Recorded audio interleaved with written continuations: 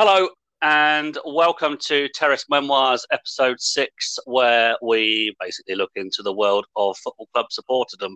With me today is we are taking a hypothetical walk down the Gloucester Road in Bristol. Kaz May joins me, Bristol Rovers fan for how many years, Kaz? Good question. So when I was 12 and now I'm 26. So 13 years, 14 years? 14 years, right. So, and in that time, let's face it, it's been quite a topsy-turvy time following the world of the gas. Quick intro, myself, I'm Dave Harris, Reading fan for 30 plus years, season ticket holder for 20 plus years. Thankfully, we don't get to talk about Reading 0, Bristol Rovers 6 in this podcast. That, I think, might just put the muckers completely on my whole weekend. It was my birthday this weekend, but Reading doing Reading things put a complete downer on it with their demise from the playoffs. But I can imagine that's not a patch on how Kaz feels, given events that transpired in the northern part of Bristol this weekend with a relegation. Those of us who have followed Football League clubs and some Premier League clubs will know what relegation feels like, but it's never good in the case, let's face it. So this is my third relegation now. Actually, I was just saying about how I haven't been a fan for, only 14 years, and this is my third relegation. So it's not as bad as the time we dropped out of the league, but sadly, it still hurts nonetheless. It was one that we sort of could foresee coming all season, to be honest. If you ask any gas head, it was no shock that it was confirmed this weekend, whereas the other relegations I've seen went down to the final day. But this one was just, you could see it coming a mile off. I know in February that we were down when we couldn't beat Wigan, and then we failed to beat any of the other teams around us. It's just been pathetic all season. That Wigan game you spoke of, that was just after Joey Barton arrived, wasn't it? And was it a late winner for Wigan in that game? Yeah, that's right. So Joey had only been in charge a day, so absolutely not his fault at all. And Joey did feel like the right appointment to get us out of this scrap. And then to have such little time before the first game and it be a big relegation 6-pointer was a lot of pressure on his shoulders straight away. But to be honest, it just didn't really work out how we thought it would. We thought that it wasn't just gasheads that believed he'd be the right man to save us. There was fans from all over the country supporting all sorts of clubs saying that they believed that it was the right appointment for us. But it just didn't happen because we've just got a team full of gutless, spineless players who just have no desire to win games in a relegation battle, it would seem. Yeah. But by and large, with a season or pre-season with Joey Barton, presumably Barton is going to stay. On the assumption that he stays, is there still a degree of positivity going into next season, provided he has a good pre-season, or do we think that perhaps COVID finances might hit and not a lot of movement in and out will be forthcoming? So it's quite divided in the fan base, with people being positive, wanting Barton to stay on, but there's people that were negative from the start when he was first appointed and they want him out. But it's looking likely he's going to stay. He said he's in it for the long run. He's determined to get Bristol Rovers back to where they belong to be. He doesn't want to manage a League Two club, and he's now got a relegation on his CV, so he'll be looking to balance that out with a promotion next season, I'm sure. We're quite fortunate that our owner is backing us. He's been keeping us afloat throughout the pandemic. He's started building a new training ground, which is great news for us. So that's in progress, and then there's hopefully a new stadium on the horizon in the near future. So he's in it for the long run too. He's backing us, and I'm fairly certain he's going to give Joey Barton an open checkbook next season and just say, get who you want in, because he'll be determined to go straight back up at the first attempt. So I'm confident that it's not going to be there's not going to be any financial struggles for us next year. No, that's good. Good to hear. On the new stadium front, obviously about 10 years ago, I think it was, you had the site at the University of West of England, or UWE, Yeah. And which never came to any fruition. I think if I remember right in saying it was something to do with Sainsbury's not buying the land at the Mem. Is that right? Yeah, that's exactly it. So Sainsbury's did, and it was all going through. And I think I don't know too much about everything that went into it. I don't know. I'm not too in the know about it, but I think it was all agreed, and then Rovers then started to work on the new site. That's assuming everything was going through, and then Sainsbury's pulled out. So obviously, then it was this big legal battle about should they be able to pull out. Contracts have been signed. It all went to court.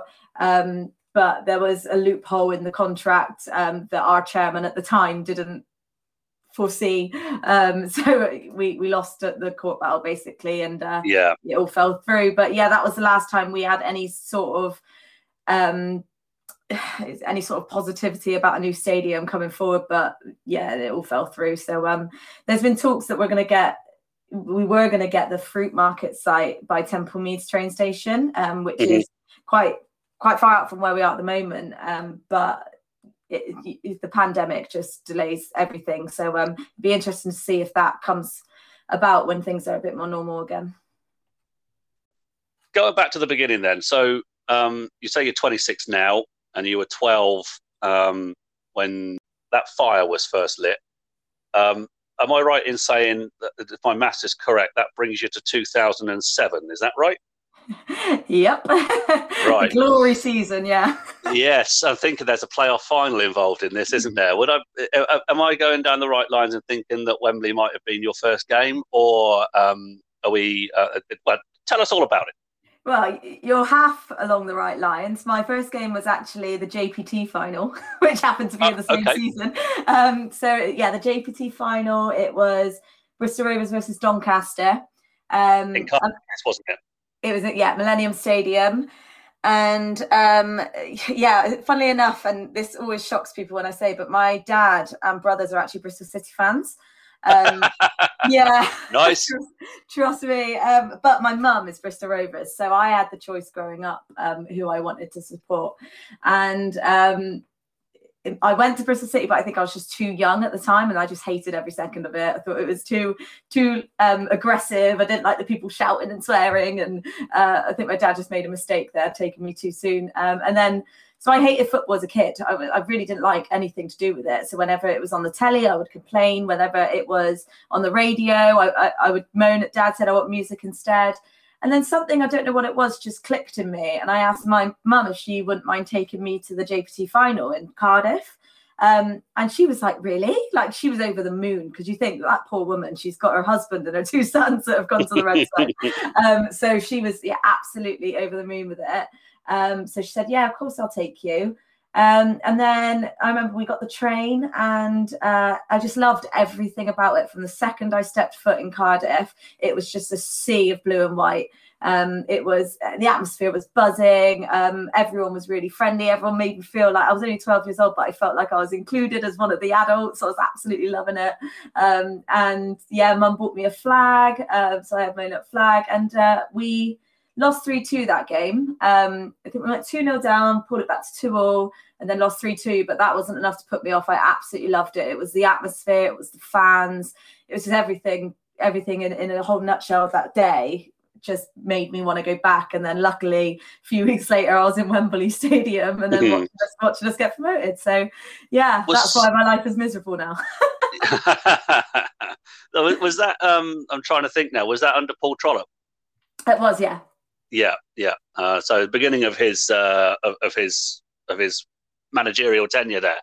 I mean, Doncaster Rovers back then, they were a very good side, weren't they? Because they was on their kind of rise up to the Championship. They played a playoff final.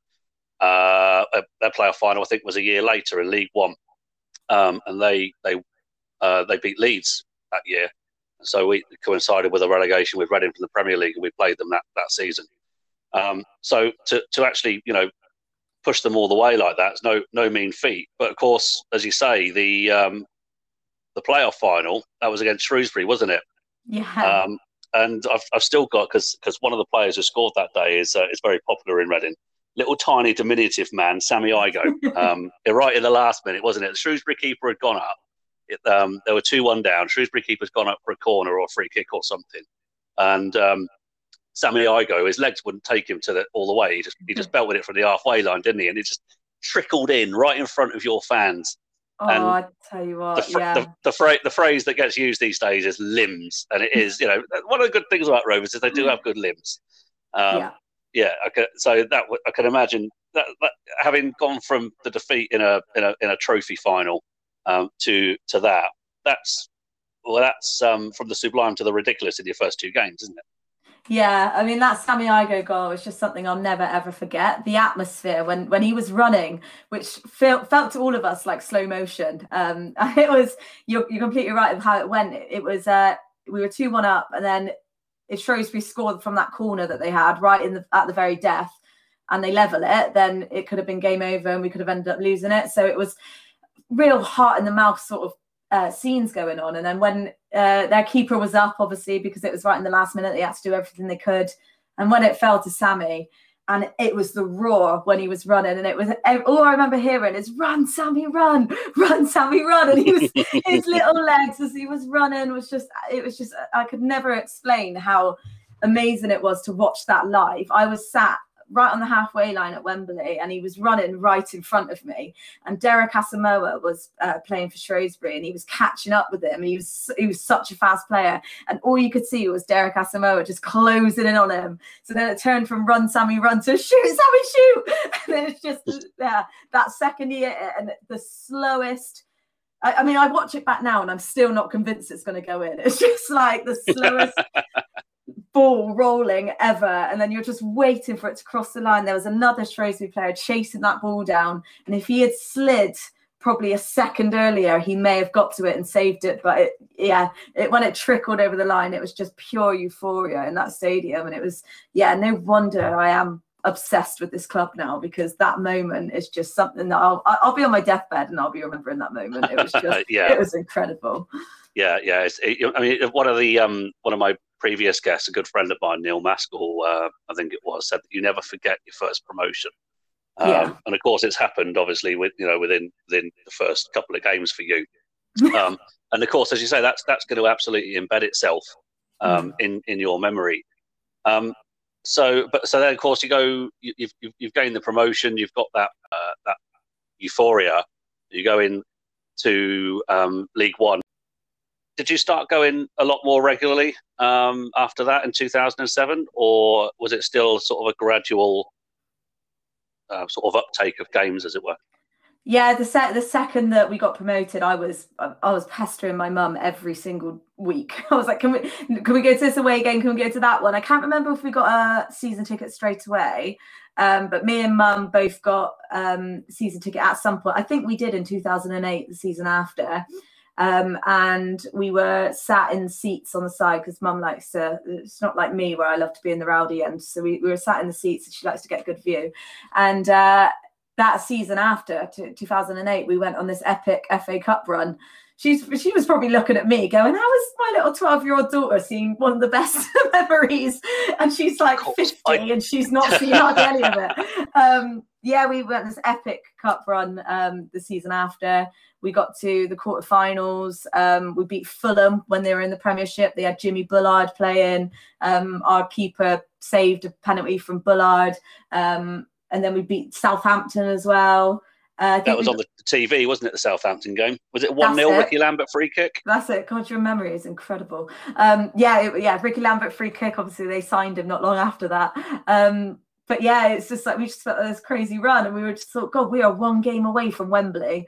And then West Brom, Ishmael Miller just absolutely destroyed us on our own patch. But they were very, very good though in an attacking sense, West Brom, and they could do that to anybody in the Championship. So you did get it back to 2-1 very early on, because they scored 2 very early goals, didn't they?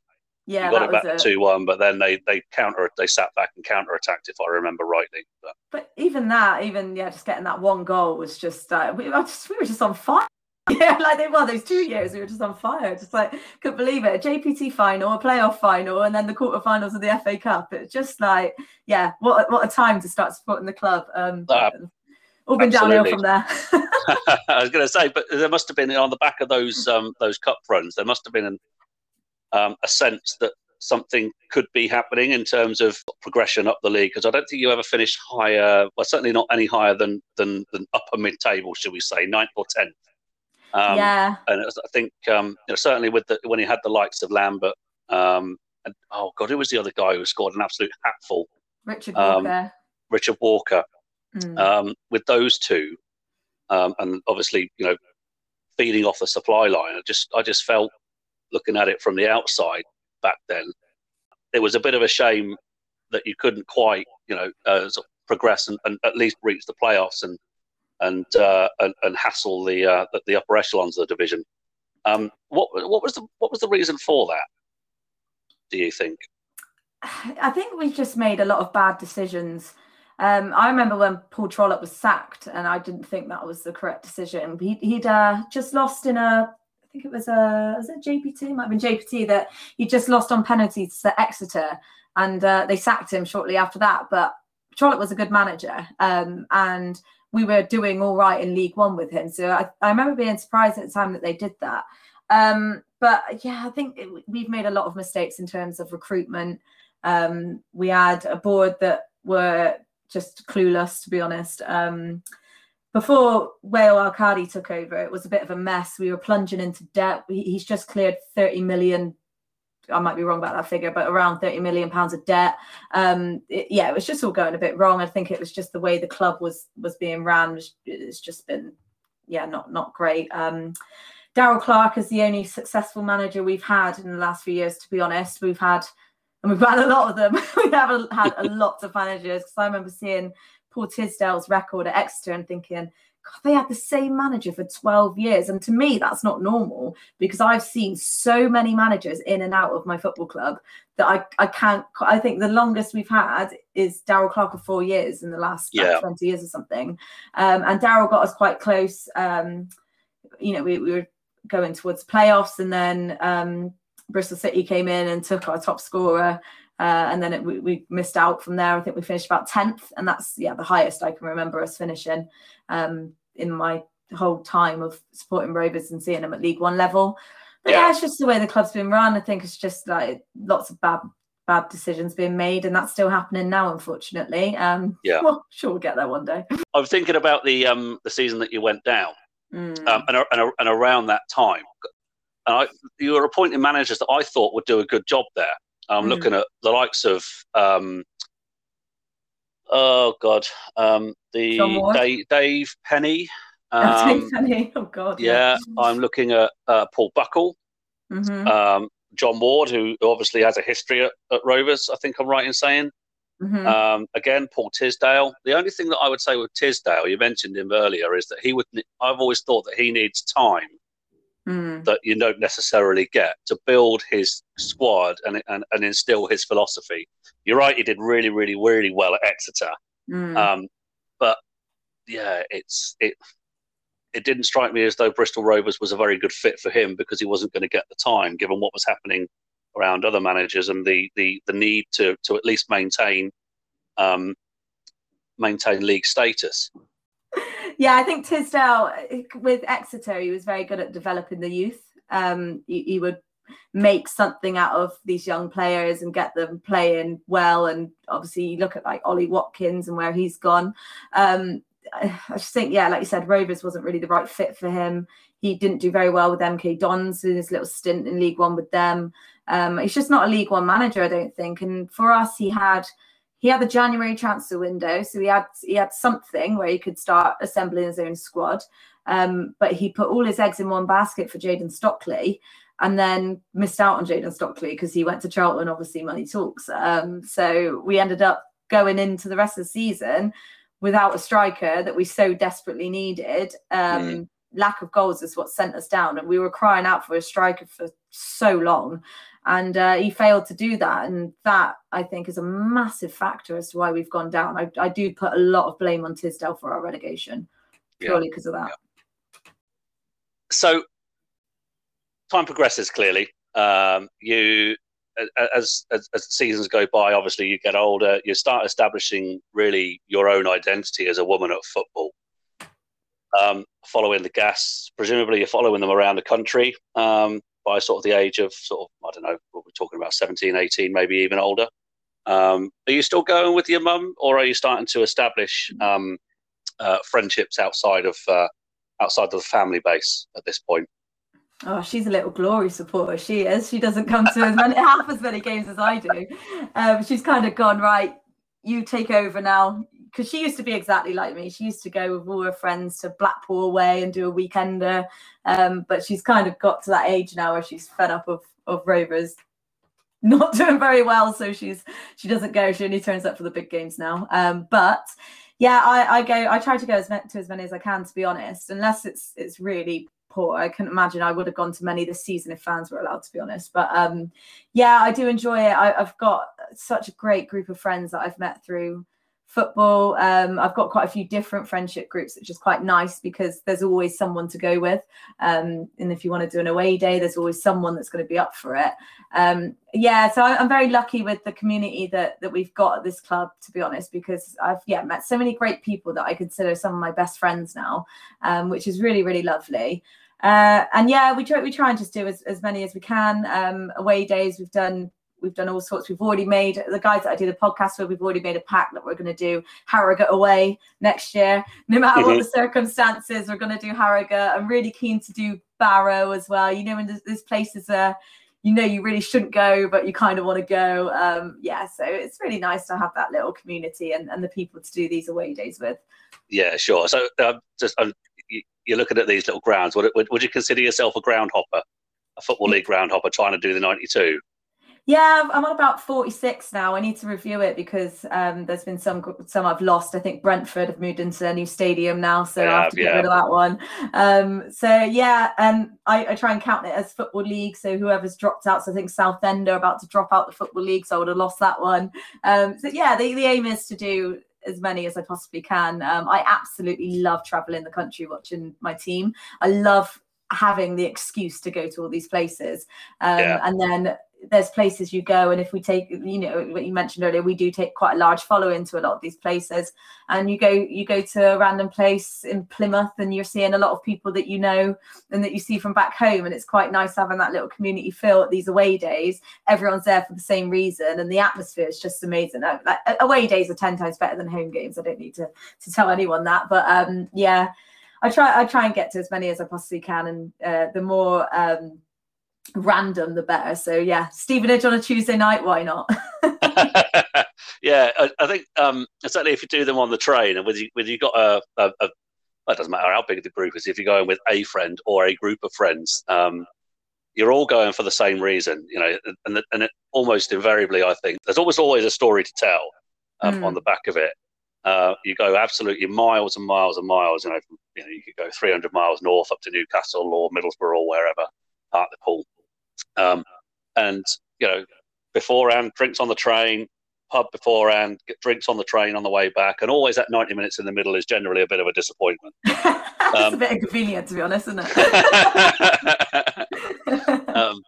Yeah, but no, if you the whole experience of following a football club and that camaraderie is all part of the draw, isn't it? Yeah. And you do meet, and certainly my primary friendship group as well are I've met them through football, and following Reading through that, pretty much through their glory years was when I was doing all of my away days. So I know exactly how you feel. Yeah. You're watching the Gas. You've seen them in League One. You've seen them in League Two, and we touched on it earlier. That there's this quite hideous relegation. And it was it a 1-0 defeat at home to Mansfield that saw you drop into the bottom two for the first time that season on the last day. And you spent that one season in the conference or the National League. Yeah. Coming from a supporter that hasn't even seen my club be anywhere near close to that, how does that feel? Do you know what? Like, I never want to experience that feeling again. When we were in that stadium, and it was in our hands. It was absolutely in our hands. I actually saw the table earlier because it came up as, I think it's to this day in 2014 is when we were above the relegation zone. Wycombe had dropped down, and we were 3 points ahead. And because you beat Wycombe the week before, didn't you? we For the did, last minute winner. exactly. Yes, Last at minute Adams winner, Park. David Clarkson, and then it was from then. It was in our hands, absolutely in our hands. All we needed to do was get a point. Don't concede. The problem is that if Wycombe had won, the goal difference was so tight. We were on -10, they were on -11. But no one really truly believed that we were going to mess it up. Everyone just thought, you cannot. I even look at it now and I'm like, how did we go down? But it's that complacency, isn't it? You just they thought they'd done it. And then, it's just the atmosphere when that goal went in and everyone was aware of what was going on elsewhere. It was kind of that desperation then. Everyone was calling out saying, you need to win, you need to score, we're going down. And the players, like, to be fair, they put in a shift, and it was probably about, I think I counted about 26 shots, I think, in the stats or something. We were having a shot, hitting the bar, hitting the post, saved. It was nothing was going our way, and the fans were screaming out for a goal. And then the moment that final whistle went, you couldn't hear a pin drop in that stadium. Yeah.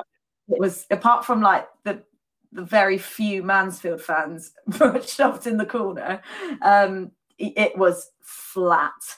And it was kind of like everyone was sort of looking at each other in disbelief, and no one could quite digest what had just happened. And I would say it was probably about 5 minutes of this just glum, flat atmosphere. And then the anger started coming out. So it was like, it was really toxic suddenly in that stadium. And then people just lost it. And then people started climbing over, pushing students out the way, going on the pitch, running over towards the board, who were in their box. And people were just going mad. People were trying to fight the Mansfield fans in the corner, because apparently there was City fans in the Mansfield end. So it's just horrible. And for me, just experiencing that, I just couldn't believe it. I don't think I left the ground for about 2 to 3 hours after the final whistle. I just sat there on that terrace in the sun, just staring at the pitch, just couldn't quite believe what had happened. First time in 94 years. I seen the euphoria when I was a kid growing up and thinking that we were going somewhere, and to drop out the way that we did, it just felt cruel. It felt unfair. It felt numbing. I would never wish that sort of feeling on anyone. My mum was actually on holiday because she thought it was all fine, but obviously she put the holiday a long time ago. But to have my mum away as well, and I was living at home at the time, so I'd gone home and it was an empty house, and it was just the feeling for probably about, I would say, 2 weeks. It was just horrible. I didn't want to talk about it. I didn't want to think about it. And then once it had all sunk in and the dust had settled a bit, you then start to think, okay, is it that bad? We just go again. Maybe we rebuild. But I cannot explain how horrendous relegation out of the Football League is when you're a club of the size of Bristol Rovers. Very, very well put. And I think if anything, that goes to demonstrate. I think a lot of supporters who have been in that situation will resonate. Is just how much a football club can affect somebody's emotions. And I remember plenty of times where I felt exactly like that in some ways. In a slightly more positive spin from my perspective, I can remember feeling devastated after we lost an FA Cup quarter-final to Villa back in 2010. We were 2-0 up at half-time. We lost 4-2. I've not seen my team play it. Well, up until that point, I hadn't seen my team play in a semi-final, an FA Cup semi-final. We'd only ever been in that once. So I know I have an idea of how that feels. But as I say, as I mentioned before, my club have never even come close to that. But I suppose one way of looking at it is its character building. It's often stated that you follow a football club in the nicest possible way, a run-of-the-mill football club, like Bristol Rovers, like Reading, like Cardiff, like Plymouth Argyle or whoever. And it builds your character. And to appreciate the highs, which, as we mentioned before, you're very lucky to experience very early on, you've got to go through the lows. Yeah. And from what I understand, certainly from your Twitter profile, your social media profile, and what you've put into the various podcasts that you've sat in on, shall we say, which we'll come to in a bit. You follow your club, come what may. That is, that just. So what we can say is that you'll appreciate those highs. And of course, you've had two highs since then. You had the playoff final, the National League playoff final, the season after. You were lucky enough to only have one season down there. Yeah. And then, of course, Dagenham and Redbridge 2 seasons later. It was one season later. It was back to back, which was incredible. Yeah. So, but just go back to that National League season. So, the sort of teams that you'll have been playing, there are lots of ex-league teams down there. And again, if I can refer back to my my friend who I mentioned earlier, Neil, who I had on an episode 2. I don't know if you've listened to any of them, but he's a permanent employee at Maidenhead United, who are obviously National League status now. And some of their fans, I don't know if this was coined beforehand or whether it's a Maidenhead Unitedism, but they describe a lot of the National League teams, the ex-league teams, as belts, which stands for bitter ex-league teams. Because a lot of teams have gone to York Road in Maidenhead and been turned over, and they don't like it much. Would you? So you obviously won more than you lost. You ended the season on a high with that promotion. But what was it actually like following an ex-league team in the National League?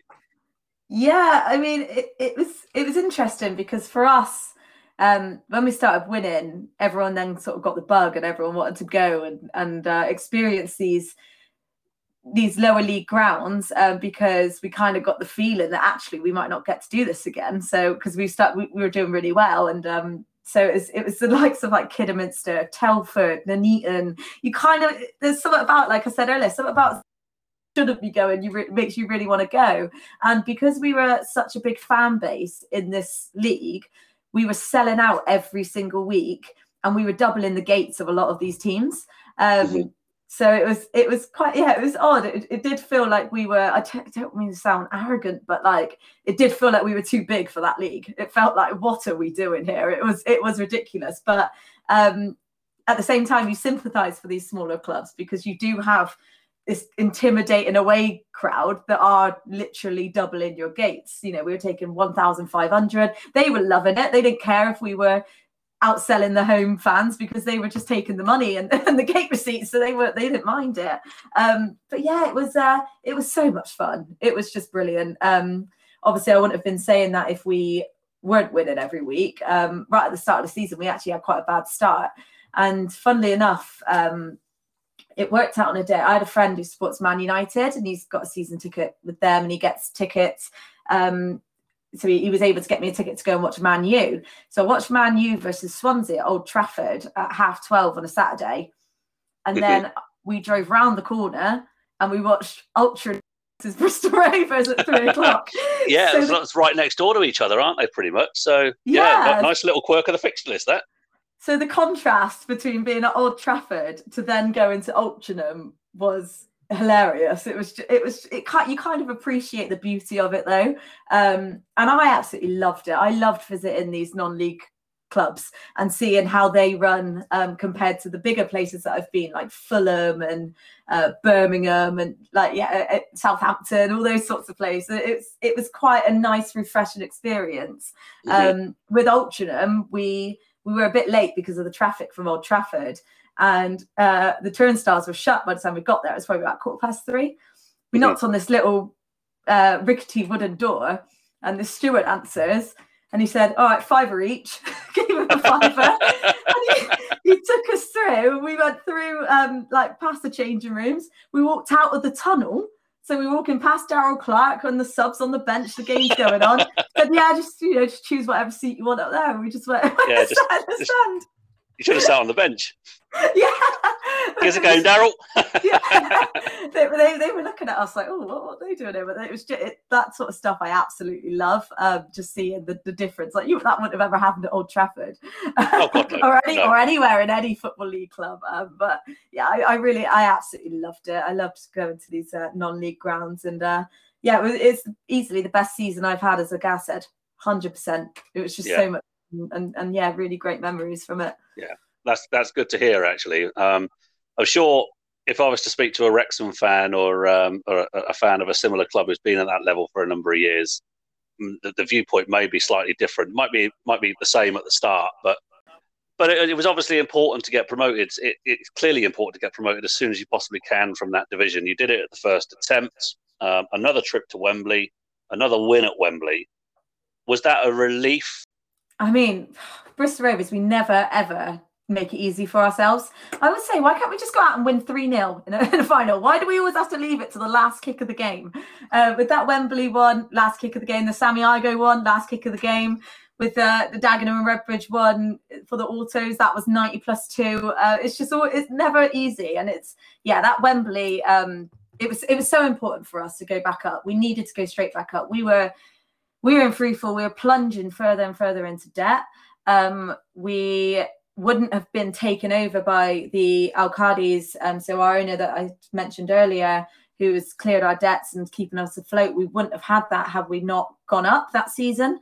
So it was really, really important. And yeah, it was just pure relief, to be honest. It could have gone either way. We didn't turn up that day. I don't think we were very good at all.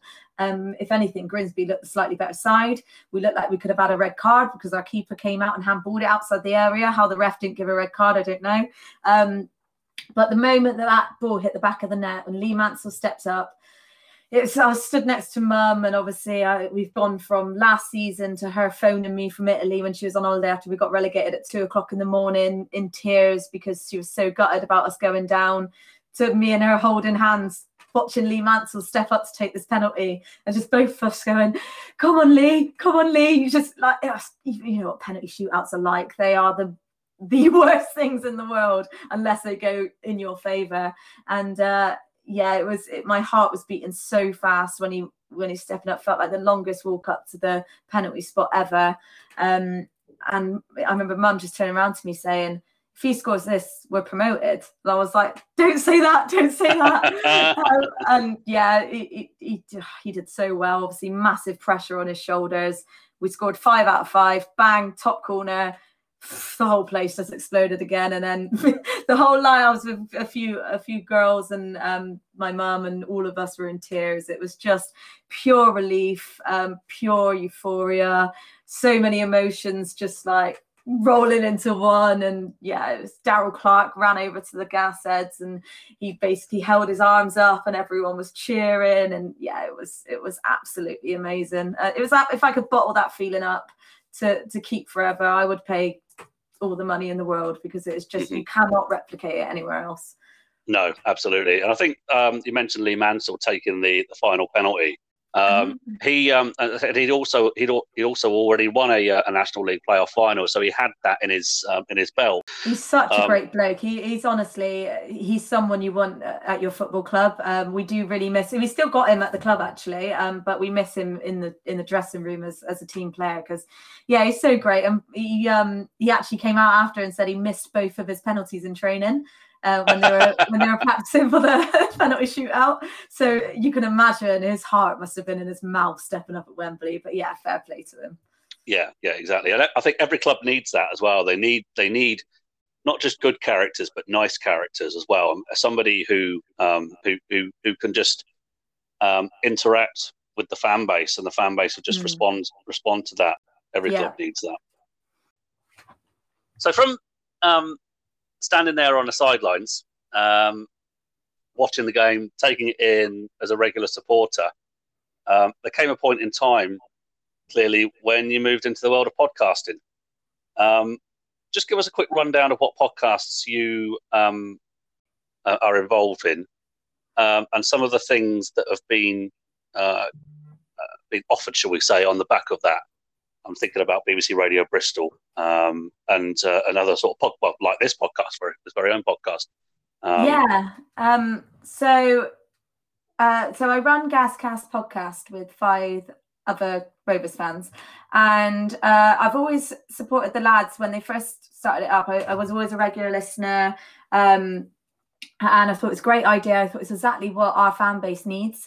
They just need that extra platform where they just get a bit extra from the club, because sometimes you don't always get that, and it's nice to hear other people's opinions, and we do exclusive interviews and stuff like that.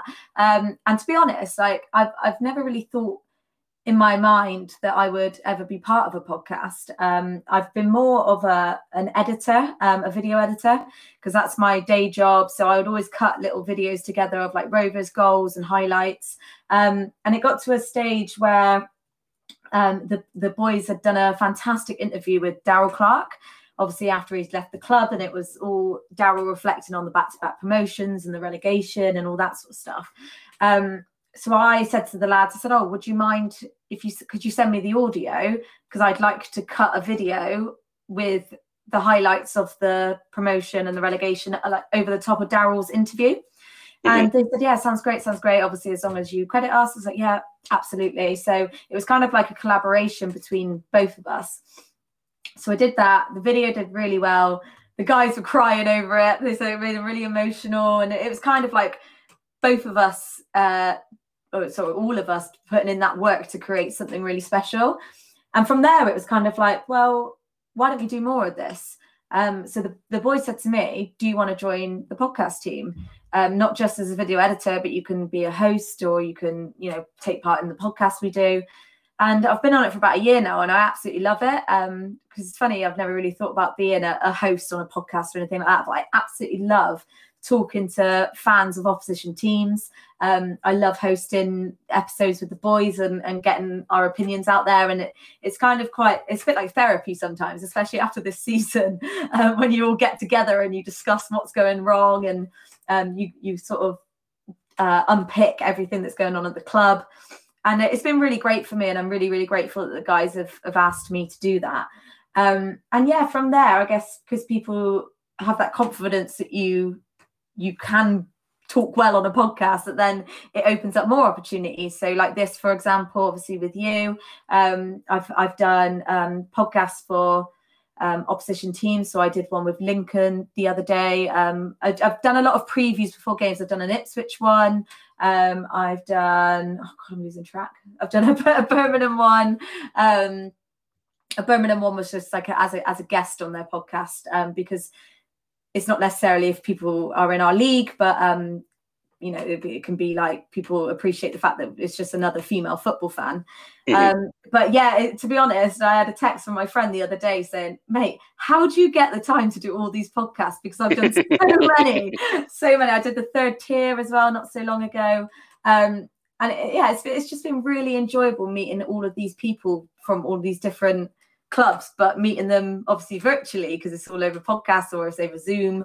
And I've made friends from that, and people that I will look out for whenever we play each other. In the future, we'll meet for a pint. So it's really lovely to grow that sort of community of football fans. Yep. And on top of that, it's I've had BBC Radio Bristol. I'm a regular on there. I was on their show this morning. I'm on their show on Thursday evening. ITV West Country. So I sometimes will have the camera come to me and they'll film me for an interview. BBC Points West as well. Obviously all very local news, but still quite nice that they thought to ask me. Obviously they asked me on Saturday if they could come and film me before I watched the Portsmouth game, but I said to them I'm not watching it because I knew we were already down. But yeah, it's quite nice to have these opportunities come about and grow in a community of football fans that I now would consider friends, and I would meet them for a drink at away days. So yeah, it's really nice and beneficial to me. Good to hear. And I think certainly from my perspective as well, when you do put your opinions out there, by and large, you get some people may disagree with what you say, but mm-hmm. the vast majority of people disagree with you in a respectful way and in a constructive way. Mm-hmm. But just occasionally, and I have had it myself, not very often, but I have had it myself where somebody has come at me, as it were. Mm-hmm. And that's not a very nice experience. I'm hazarding a guess that might be more prevalent for you. Is that a fair statement? No, you're absolutely right. I mean, I've had, especially during lockdown, I've had the brunt of abuse thrown my way. The boys that I do the podcast with has actually said, like, Kaz, your opinions are no different to ours, yet I'm the one that gets all the abuse for it. Mm-hmm. And let's not beat around the bush. It is because I'm a woman. It is. Like, I've had... obviously, people can disagree with my opinions, but sometimes they would disagree with my opinions and then throw in how I look, throw in my weight, say about how, like, you know, use derogatory terms like slag or bint. They'll like point out my breasts, so stuff like that, that makes me like a bit of a target. There's been a lot of stuff that I've said which has been no different to any other gas ed on these platforms. And if I say something that people agree with, then they'll retweet or they'll like, and because I've got quite a large following already, that sort of then gets retweeted onto the wrong people's timelines. And then so if anyone doesn't like it or disagrees with it, then suddenly they'll jump on the whole let's be sexist bandwagon, and then they'll get likes off the back of that, and then people will see that they're getting likes because they've made a really offensive comment towards me, and other people then want to do the same thing and get those likes as well. I've had obviously the classic get back to the kitchen. I've had people quote my tweets and saying this is why women shouldn't talk about football. And it's kind of like, I'm just tweeting about my club. It's just like, I'm doing no different to what anyone else is doing. I've had one experience where someone came up to me in person and called me a see you next Tuesday, because I've done vlogs, which is what we're doing on our YouTube channel, which is what me and the lads do, just say our opinion, but they do it in a video format. Was that a fellow gas ed? No, it was a Bristol City fan. Right. But again, it's like City fans, there's a lot of them that just don't like me purely because I support Bristol Rovers. So they'll take to Twitter and they'll talk about me, but they won't tag me, but I still see it because people send it to me or whatever. So yeah, I've had a lot of nasty comments from City fans just talking about how I look, calling me a cow and a bin and stuff like that. And it is hurtful. I won't lie. It really has made me struggle with anxiety. I've lost sleep over some of the comments I've had. And the only thing that's stopped me from completely dropping off social media, because I had thought of deleting my account, I thought of dropping out the podcast. The only thing that stopped that is the support that I've had from the football community. So the good people on social media. There was one time where I wrote a jokey tweet about Wycombe, but yeah. I've got friends that are Wycombe fans, so it's kind of like always been a back and forth thing for years. So all I did was laugh at a scoreline. Like, I didn't murder someone. I didn't write anything racist or controversial. No, the only murder that, if I remember rightly, the only murder that was done that day was to Wycombe's defence because they conceded 7 at Brentford, didn't they? That's it. And like, I don't know if like you remember when this season when Liverpool lost 7-2 to Aston Villa.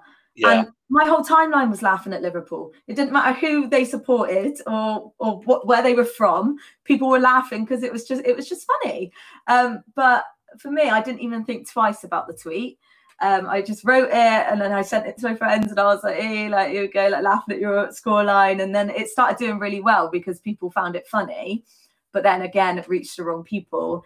And I wasn't even on, I think I forgot about it. And I went back on Twitter. I didn't have my notifications on. I went back on it a couple of hours later and the abuse was like something I've never seen before in my life. And it was just like a lot of stuff that was being said would never be said to a man.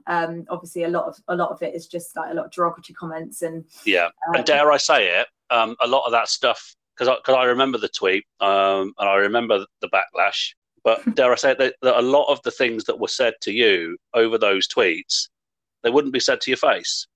Oh, absolutely. Like, I've only ever had it once to my face, which is what I've mentioned earlier, but that was just a drunk City fan that, you know, thought it would be funny to say that in front of his mates. But yeah, I've never really had anyone actually come up to me and say these things. I don't believe that they would. A lot of them didn't have profile pictures, or if they did have profile pictures, there was like 20 of them in the profile picture. They're just hiding behind these accounts. And that's the problem with social media, is that people can do that. And yeah, I found it really, really difficult because it was quite late on when I noticed all the abuse, and I started biting back, even though I kind of didn't want to do that. But I started biting back, and then I put my phone away, and no one really saw it. I had a few messages on the night, but no one really saw it until the morning. I thought, I'm not going to delete the tweet because I want people to see what's being said to me. So I remember I didn't get much sleep, but I was like, just don't go on your phone, don't go on your phone. And I was I couldn't sleep. I felt really anxious. I felt like I was backed into a corner and everyone was screaming all sorts of me. I had Rovers fans turning on me as if the defeat to Rochdale was my fault. They were saying, how dare you tweet this when we've just lost? I was like, it's a joke. It is just a joke. I did not think it would like backlash like this. And then so I managed to get, I think, about 2 hours sleep. And then I woke up really early and it was about 7 a.m. But by that time, I'd already had a flood of messages. And then throughout the week, I think I went off Twitter and I didn't go on there for ages. But I came back and I had 171 messages in my inbox and they were all just support and people just saying, like, I'm so sorry you've gone through that. I had Bristol Rovers players message me. I had Daryl Clark send me a video message. I had Jeff Twentyman, the presenter of Radio Bristol, get in touch. And all of that just lifted me so much because I was the days where I was off Twitter because I was too scared to go back on. I was in a really dark place and I just felt like I didn't want to put my makeup on. I didn't want to do anything. I didn't want to get out of bed. I just felt really low because of all the stuff that people have been saying to me. And I suddenly felt like the most hated woman in the world. It was really awful. But yeah, that's the messages of support. And obviously with you, like, thank you so much. Just like, taking that time out just to tell someone that, like, not everyone hates you and we don't agree with what's been said and we appreciate your content. Just those small messages of support just meant everything to me. And got me back on my feet for sure. Mm-hmm. And was it in the next few days after that, there was you wrote a very, very eloquent blog on, which I believe was posted on Gascast. If not Gascast, then another one, but it just explained what it was all about. I'll have to try and find it and link it into the description of this particular episode, just for people to read how it felt. Did you find that in any way therapeutic? And was that a considered piece, as it were, or was that just bang writing from the heart? So with the blog, I started it up. It's steponthegas.org, which is like my own little website that I've created. And I started that up because I wanted to start writing about my experiences at away days. Because I quite enjoy writing, and Twitter is only a certain amount of characters. So you can't get it all down in a tweet. So I thought, I'll start up a blog. If anyone's interested, they're interested. If not, then it's fine because I quite enjoy it anyway. So I started that, and I had only done about 2 or 3 blogs before I wrote the one about the abuse. And I guess I was so overwhelmed by all this support that I thought, do you know what? Maybe I should share the experience that I've had from it. So I just sat down one evening and I just got everything that I was feeling inside. And I was just open, I was honest, and I just said, this is what's happened to me. And I didn't shy away from anything that I said or did. I think I even put the tweet, a screenshot of the tweet that I wrote in the blog, because I was like, everyone can see it. You know, I'm not going to shy away from anything. I had someone contact me saying, mate, I've been scrolling down your Twitter for ages trying to find what the hell you've said wrong, because he's seen the abuse and he thought I'd said something racist or something like that. And he couldn't get his head around why the reaction was so bad. I mean, I still can't, if I'm honest, but it still goes on now. They're still really angry about it, really like not happy with me about it. But there's nothing I could do. It's been said now, it's out there, whatever, isn't it? It's just stop being so aggressive and abusive. There's just no need for it. Because I've seen today, sorry to interrupt, I've seen today also that there's one of your tweets that's been put up on the the tweets that precede unfortunate events account, and presumably today you've had yet another pile on. Yeah, so that account, I think it's like, it's tweets, EFL images that precede unfortunate events or something like that. Yeah. So that account, obviously, they put me on the first time when the whole Wickham thing came about. Fine, like no problem. Like it is quite funny because Rovers went and lost 6-1 a few days after, so that is funny. And I could deal with that, and that was fine. Obviously, I didn't read the replies or anything like that. I sort of stayed away, put myself on private, deleted Twitter for a bit, and then they did it again with another tweet. So I tweeted about Luke Leahy, and then they've taken a screen grab of that, and then he scored an own goal that day. Again, fine, like that is unfortunate, whatever, it's not a problem. But now what they've done is they've gone back to my tweets from last year midway through the season after I was happy about a result, and they've posted me again. Mm-hmm. And I'm, in my mind, I'm like, okay, so you've already used me twice on this page. I got a load of abuse lately. Now it's starting to feel like you're targeting me a little bit, because there's so many Rovers fans that would have tweeted after we had that little run of form saying that they were happy with the performance. There's loads of Rovers fans that said about promotion. There's loads of Rovers fans that said it was the best transfer window they've ever had. And even digging them up themselves and saying, oh God, how wrong was I? But no one but me is being put on this page. And I had a couple of people contact me saying, this page, I think they might be a bit obsessed with you. Like, it's starting to look a bit obsessive. The fact that they've had to go back to last year just to dig me out on something, because they know that people will laugh and abuse me from it. So they've dug it out. And then that's where it crosses the line for me. Yeah. So I'm like, you don't need to use me again. You've already had your laughs out of it twice. And then a lot of people were kind of backing me on it, saying, you're right, that is weird. That is overstepping the mark. And my friend did say, he was like, that's outright bullying now, because they've gone back to try and find something to get me for, just so I will have another pile-on of abuse. And that, to me, that's why I wrote the tweet. I wrote a tweet yesterday saying, I just want to be left alone. Like, one day they might leave me alone. But I just feel now they've had their kicks. So go on. Yeah, so I've also seen that you've now locked your Twitter account, which is unfortunate, really. But at least then you do get the degree of policing you're following then, don't you? Yeah, so I had a lot of Wycombe fans try and follow me that I obviously said no to, because I know that they're only following me just to dig up my old tweets and give me abuse. So it's it was a hard no from me there. And yeah, it's sad, because I really enjoy tweeting about football, and I always like to have a laugh on there and put memes and stuff like that, but I just don't think it's worth it at the moment. Maybe one day I'll be able to come back off again, but at the moment, whilst relegation is still raw, I know I'm vulnerable to abuse. And I had a couple on Tuesday, because I forgot, I had it in my mind I was going to lock my account, but I was a bit late with it, and then we went bottom of the league on Tuesday. Relegation wasn't confirmed yet, but then Wycombe fans started digging up my old tweets and quoting it, and it was all coming through. So I was just sort of like block. And it was, it's not very nice, but I guess, going private is one way to stop them trying to dig me out for things I wrote last year. Yeah. I mean, as you're talking, I'm just sat here shaking my head thinking it shouldn't be like that. And from my small platform here, which hopefully will grow, personally, I would just urge everybody in not just the football community, but in society, to just desist from doing this. Because why? What purpose does it serve other than to essentially stamp down and clamp down on somebody who you don't know from Adam or Eve, who may be vulnerable? And it's just like you said at the very start of this particular section, it was just a jokey tweet. Why does a jokey tweet deserve that level of abuse? It doesn't. I don't understand. I never will understand why.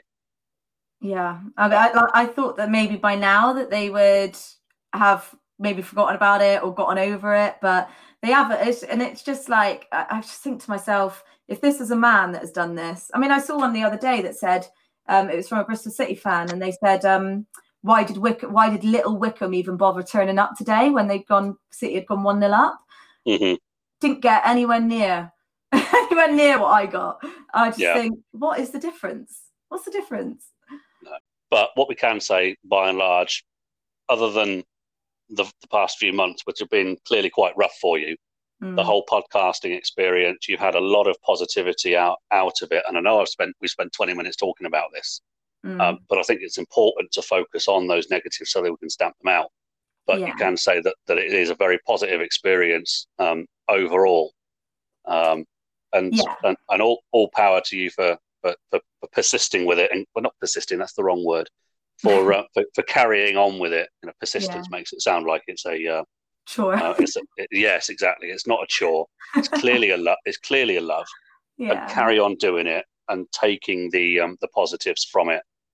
difficult to ignore the negatives. I can't speak from any degree of experience from the level that you've had it, but I have had people come at me before very occasionally, and it's not a nice experience, even from my position. So please carry it through, because your content is actually very listenable and very readable. So thank you. Carry it on. Thank you. I appreciate that. And I appreciate anyone that has got in touch. I mean, obviously, all those messages, it was just so overwhelming in the opposite way. When you feel like you've had, like that, you talk about the people coming for you. I felt like I had that on a scale times 100 that night. And it felt nonstop. And then it was the other way. It was complete opposite when I had the flood of support coming through. I would encourage anyone, if you ever see someone getting targeted online, just drop them a message of support and just say, look, we're not all like this. We're all here for you, because the difference it makes is huge. So following on from that very negative last 20 minutes or so, which tried to put as much of a positive spin on it as we possibly could, but it's still not enough to talk about. Going to go into a new little feature, which I want to take on with all of my guests. Quick fire 5. So there's 5 very simple questions. I just want you to answer them off the cuff with why, and we'll have a little chat about the responses afterwards. So okay. Question 1: the best game that you've ever been to? Dagenham and Redbridge at home, when we scored in the 92nd minute to get automatic promotion. The best away ground that you've visited? Stamford Bridge. Best season that you've had following the Gas? Conference season. Best ever away day? It's a good one. Portsmouth away, Fratton Park. What season was that? I don't know, actually. I've been there a few times when they were in League Two, I think. Right. And your favourite current Gas player? Well, oh God, Luke Leahy. Okay. Or, of course, we can change that to your favourite all-time Gas player. Favourite all-time, Ricky Lambert. Okay, right. So there's a 6 there. We'll go with the significant 6 rather than the 5. That was a cruel question. So, the best game, Dagenham and Redbridge, automatic promotion. We've touched on this game before in this recording. Clearly, it's the season. So you were National League in 14-15, promoted, and so this will be 2016. Yeah. Yeah. And it was you've been promoted from the National League and got promoted to League One at the very first attempt. Yeah, that's it. Now, Dagenham have been relegated, hadn't they, already? Yeah. Did they? I forget the scoring sequence here. Did Rovers take the lead, or was it the Dagenham that took the lead, wasn't it, in the first half? Already been relegated. Of course they went 1-0 up. Of course. Yeah, you're right. Yeah, and you turned it around, and it was. And do you know what? There are some videos. I don't necessarily always watch Reading videos. I watch other videos as well of goals like Andres Iniesta against Chelsea. Is one of them, and this is just one of those goals that I really, really like to watch, because it's in front of. Well, I know it as the Blackthorn end. Is it still the Blackthorn end? The Thatcher's end now. Another cider. Goes with the territory, doesn't it? Yeah, so it's the Thatcher's end. It's in front, and that's your vocal end, isn't it? Yeah. At the Mem. And we said it before. I said it before. Bristol Rovers give good limbs, and this is just limbs, because it's almost that desperation followed by almost immediate pandemonium, because you'd hit the post, didn't you? Yeah. And it just came out beautifully, and you'll have to remind me who scored. My memory doesn't stretch that far. Lee Brown. Lee Brown. And he taps in the rebound, doesn't he? Yeah. Yeah. I mean, again, it's similar to that Wembley experience, where it's just that euphoria, that single moment when it's hit the back of the net was just incredible. And you look back and you think, thank God Matty Taylor hit the post. Thank God it wasn't him that scored scored the goal to get us promoted. It had to be Lee Brown or someone, or Chris Lyons. It had to be someone like that. Someone who was a legend, not someone who turned out to be a Judas. So, just going on about Matty Taylor, for the people that don't necessarily follow Bristol football, Matty Taylor, you signed him from Bristol City, didn't you? Or did he Bristol City? He went to Bristol City on the last day of the January transfer window, in the last minute. There was something weird about it, that his contract information got leaked to Bristol City somehow, and they activated the 300k release clause to sign him. And Daryl Clark did this very cryptic interview about how he knows how it got out, but he's going to keep it to himself, and just something a bit weird about how it all got out, and how Matty Taylor was happy just to jump ship and leave us behind. So it's not a fan favourite anymore. No.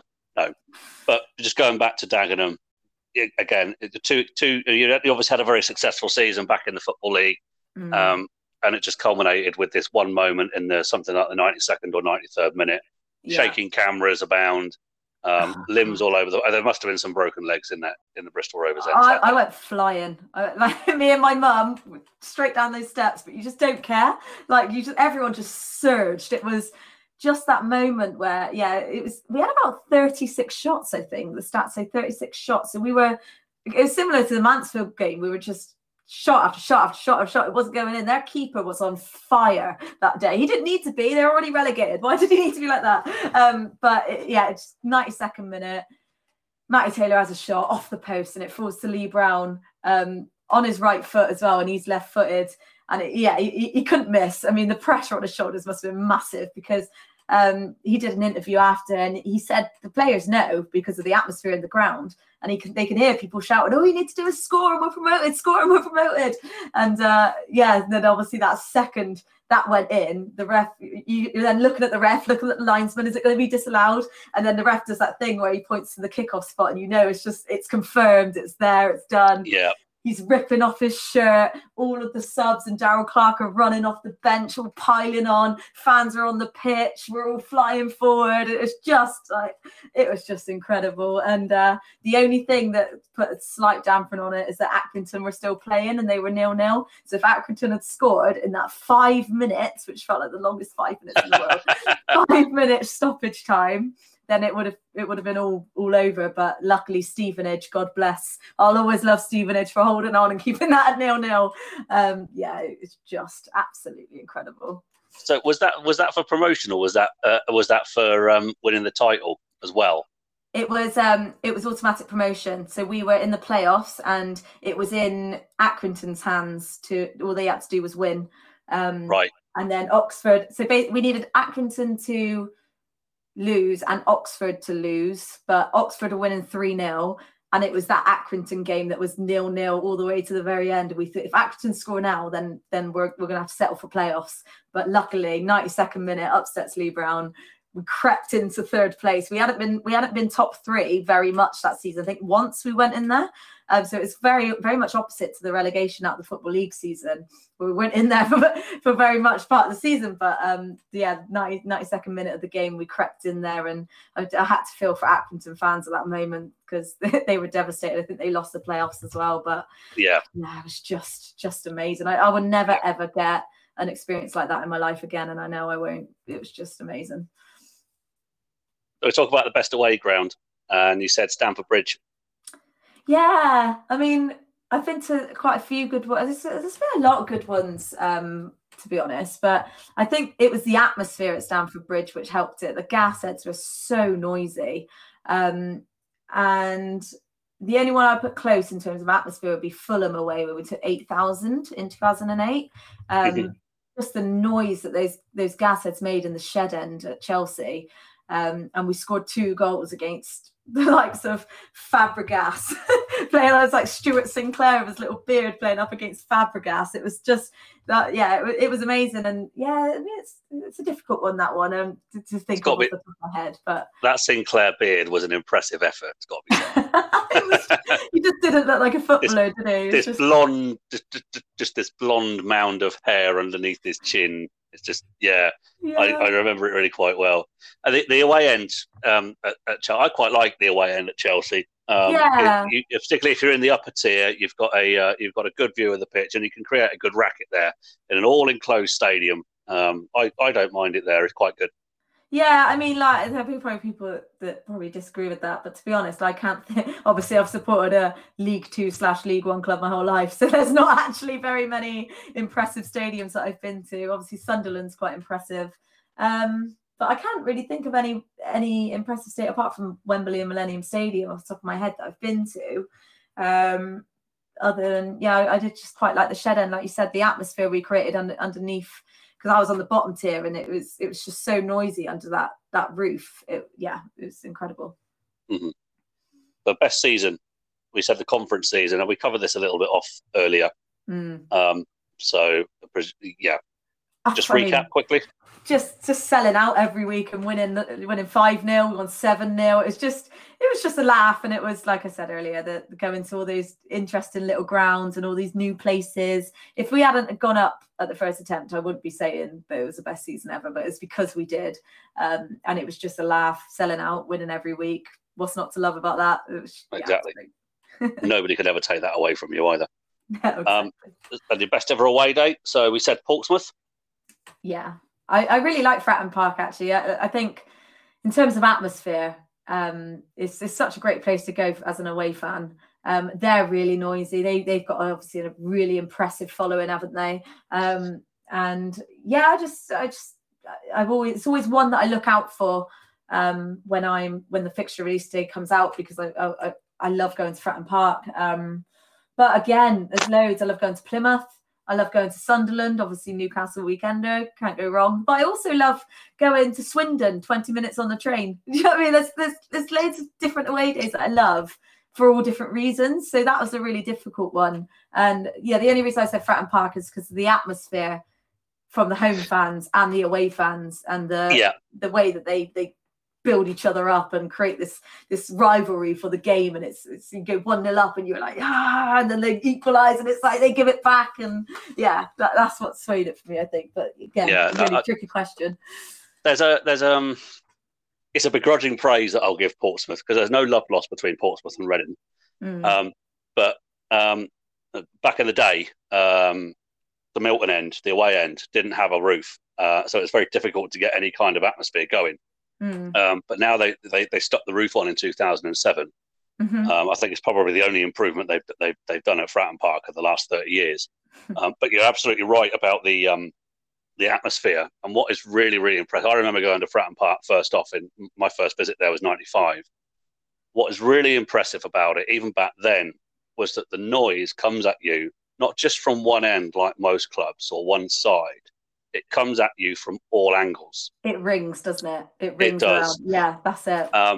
And it's just, it is really, really incredible. And if there's any football fan that's never been to Fratton Park, even as an away fan or as a neutral, get yourself down there, because it really, really is an experience like no other. I think that's a really good choice, actually. Yeah, I just remember Goodnight Irene just ringing around, and it was so loud. And I watch old videos back, and it gives me like chills down my spine, because it's just such a beautiful sound, the sound of North Bristol, and it is so loud under that roof. And then when Portsmouth fans are trying to outsing you, and the whole like you said, you can hear it from all angles, and you've nailed it. That's British football. British football. That's it. So you said your favourite current gas player, Luke Leahy. Difficult question, sorry, but you know. Well, I was going to go Luke McCormick, but he's on loan from Chelsea, so I was going to go for someone who's actually ours. And Luke Leahy, bless him. He's one of the very few that can take credit from this abysmal season. He's our top scorer and he's a left back, so it kind of says it all, doesn't it?